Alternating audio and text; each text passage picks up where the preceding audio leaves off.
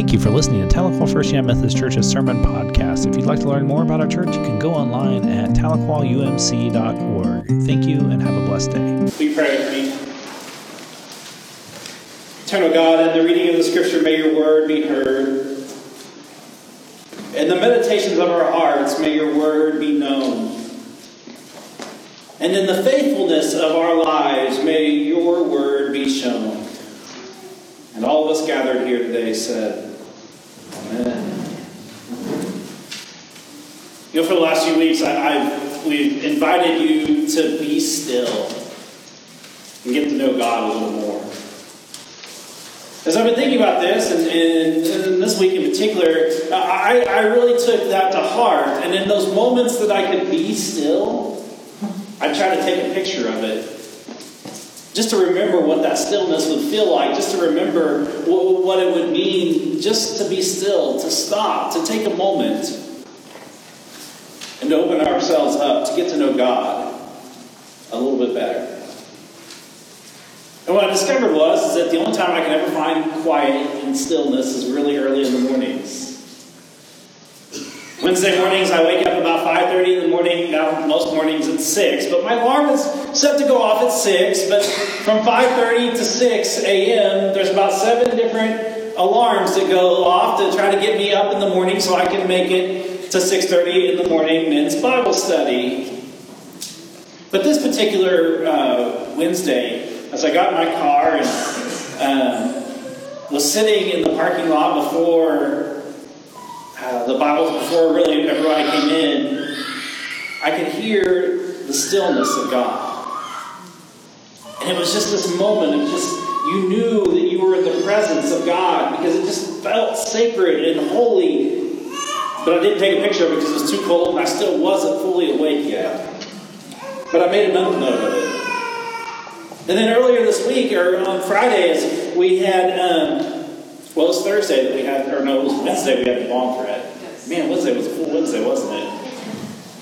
Wednesday, we had a bomb threat across the street at the county courthouse. And so we evacuated the building, made sure that everybody was in the building, and we were waiting on one parent to come and pick up their child. But I remember sitting in the office, just looking across the street, being still, and praying that everything was going to be all right. That it was just someone being not intelligent and wanting to get out of a parking ticket, which now they're going to have to face even more issues because they did something even worse. But I could still feel the presence of God sitting at the desk. And then to see that today, one of the things I love about Sunday mornings is that I get here around 7 o'clock, sometimes around 7:05, just depending on how quick I get out of bed and shower and all that stuff. But I was sitting up in the sound booth, going through the slides and everything, making sure we had everything ordered. And it was really pretty to watch. Now, sometimes it's more pretty because the sun's really out. Today, the sun's not out like it is. But on those really bright, sunny days, just come in here and sit and watch the sun come out into the sanctuary. It's one of the most beautiful things you'll ever see. And so I want to invite you to continue that practice this next week, as next week will be the last week of the sermon series where we're inviting you to intentionally be still, to be able to hear God. Because our lives are so busy and so chaotic that sometimes we forget just to be still. Today we're going to look at Moses and how he challenged the Israelites to keep still. So will you join with me in the book of Exodus, chapter 14, verses 10 through 22. Hear these words. As Pharaoh drew closer, the Israelites looked back and saw the Egyptians marching towards them. The Israelites were terrified and cried out to the Lord. They said to Moses, "Weren't there enough braves in Egypt that you took us away to die in the desert? What have you done to us by bringing us out of Egypt like this? Didn't we tell you the same thing in Egypt? Leave us alone. Let us work for the Egyptians. It would have been better for us to work for the Egyptians than die in the desert." But Moses said to the people, "Don't be afraid. Stand your ground and watch the Lord rescue you today. The Egyptians you see today you will never see again. The Lord will fight for you. You just keep still.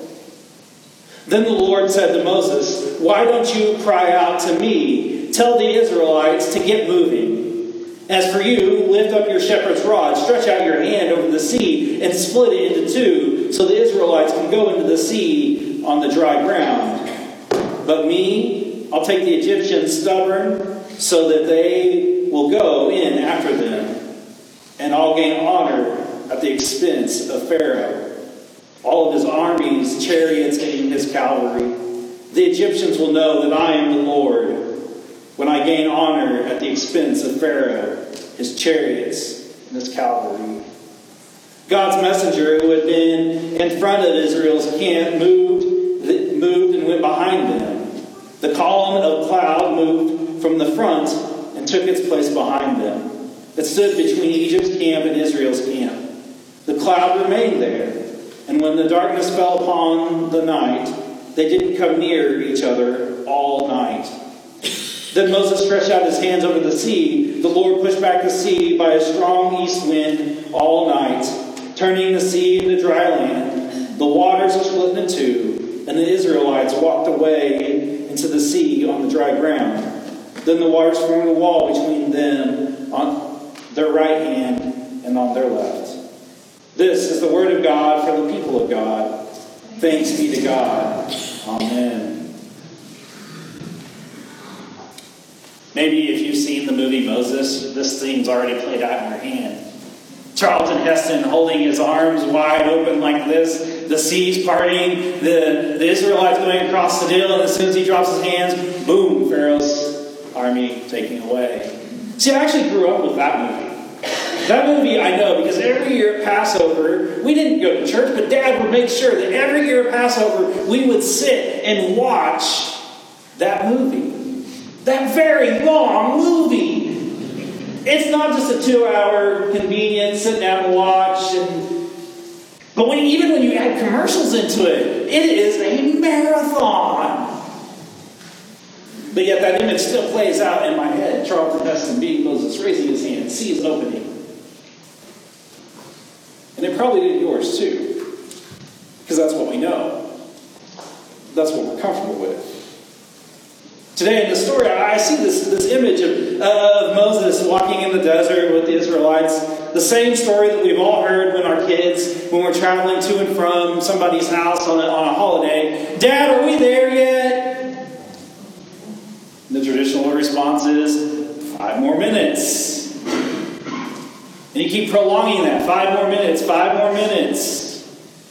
Well, the Israelites have had enough. They've been wandering around for a long time. And they finally called Moses out. Look, Moses, are we really lost? And they're like, we were in a better situation back in Egypt, under slavery, under oppression, than we are out here in the desert, roaming around. We won't even acknowledge that God's been with us this whole time. We won't acknowledge that. We're angry. We're frustrated.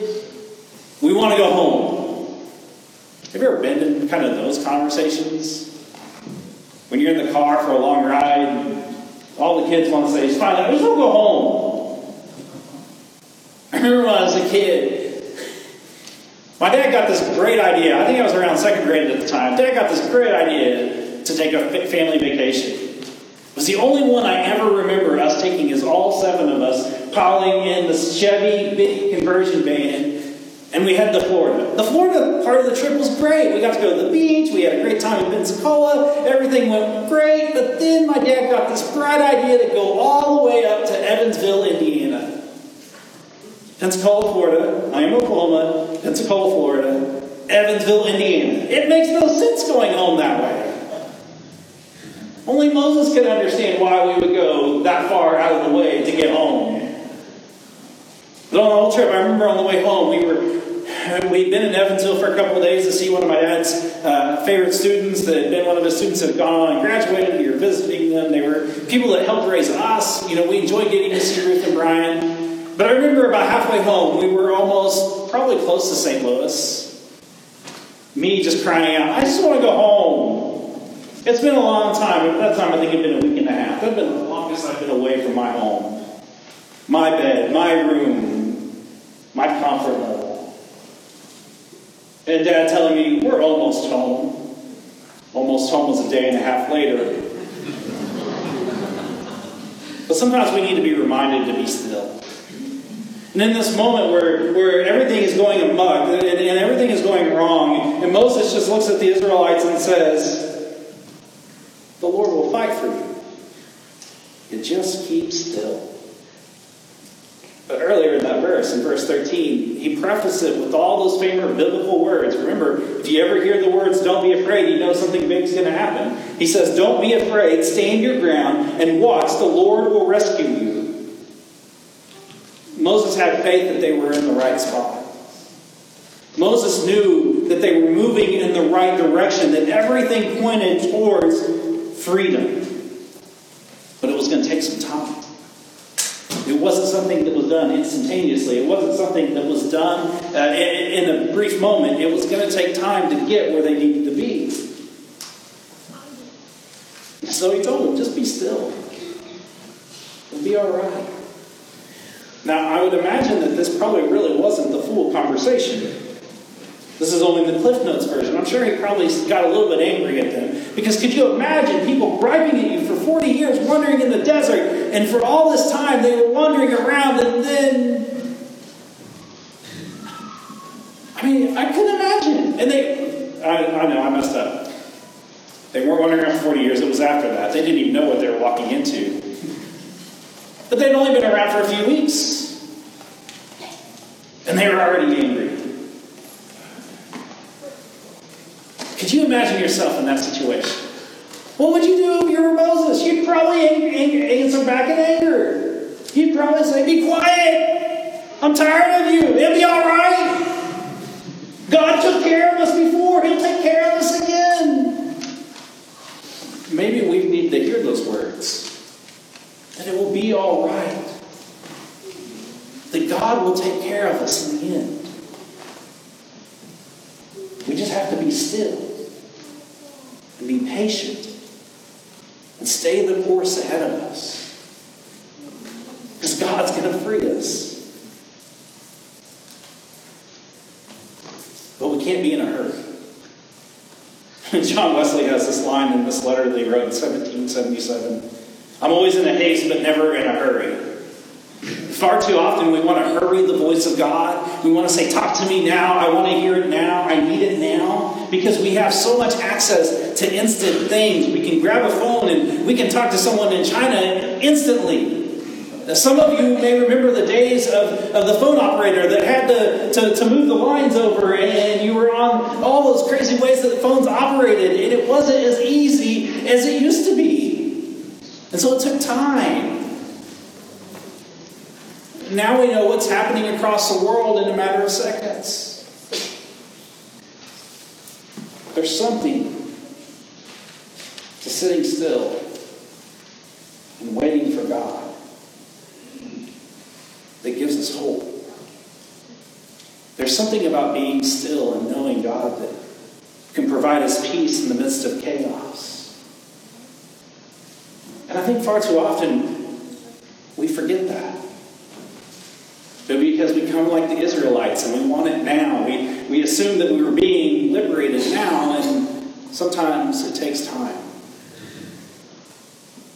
But we have to trust that God is in control. We have to trust that God is God. And we are not. I liked how Shanna gave the kids the instructions to use your GOS, God, others, and self. And so this week, when you're being still and getting to listen to God, ask yourself, how is God calling you to be faithful to God? How is God calling you to be faithful to others? How is God calling you to show your faith to even yourself? If we can do those three things, everything else will fall into place. But we have to open ourselves up to stillness. Because that's where God speaks. As we notice throughout this journey, throughout this whole sermon series, the scriptures that we've read, all the things that we've looked at have challenged us to open ourselves up to God's still small voice. It's there where God is calling us. It's there where God is leading us. It's there where God will take care of us. And I love this line from John Wesley that has rumored this. His final words were, the best of all is God is with us. And so no matter what you've got going on in your journey, no matter what chaos may be in your life, know this: God is with us. And in that stillness that you experience, open yourself up to what God may be saying to you. Because it may not be exactly what you thought, but it may be where God needs you to be. So be still and listen for God. Let's pray. Thank you for listening to Tahlequah First United Methodist Church's Sermon Podcast. If you'd love to join us in person, we worship at 10 o'clock on Sunday mornings, and you can find out more information about us by going online at tahlequahumc.org.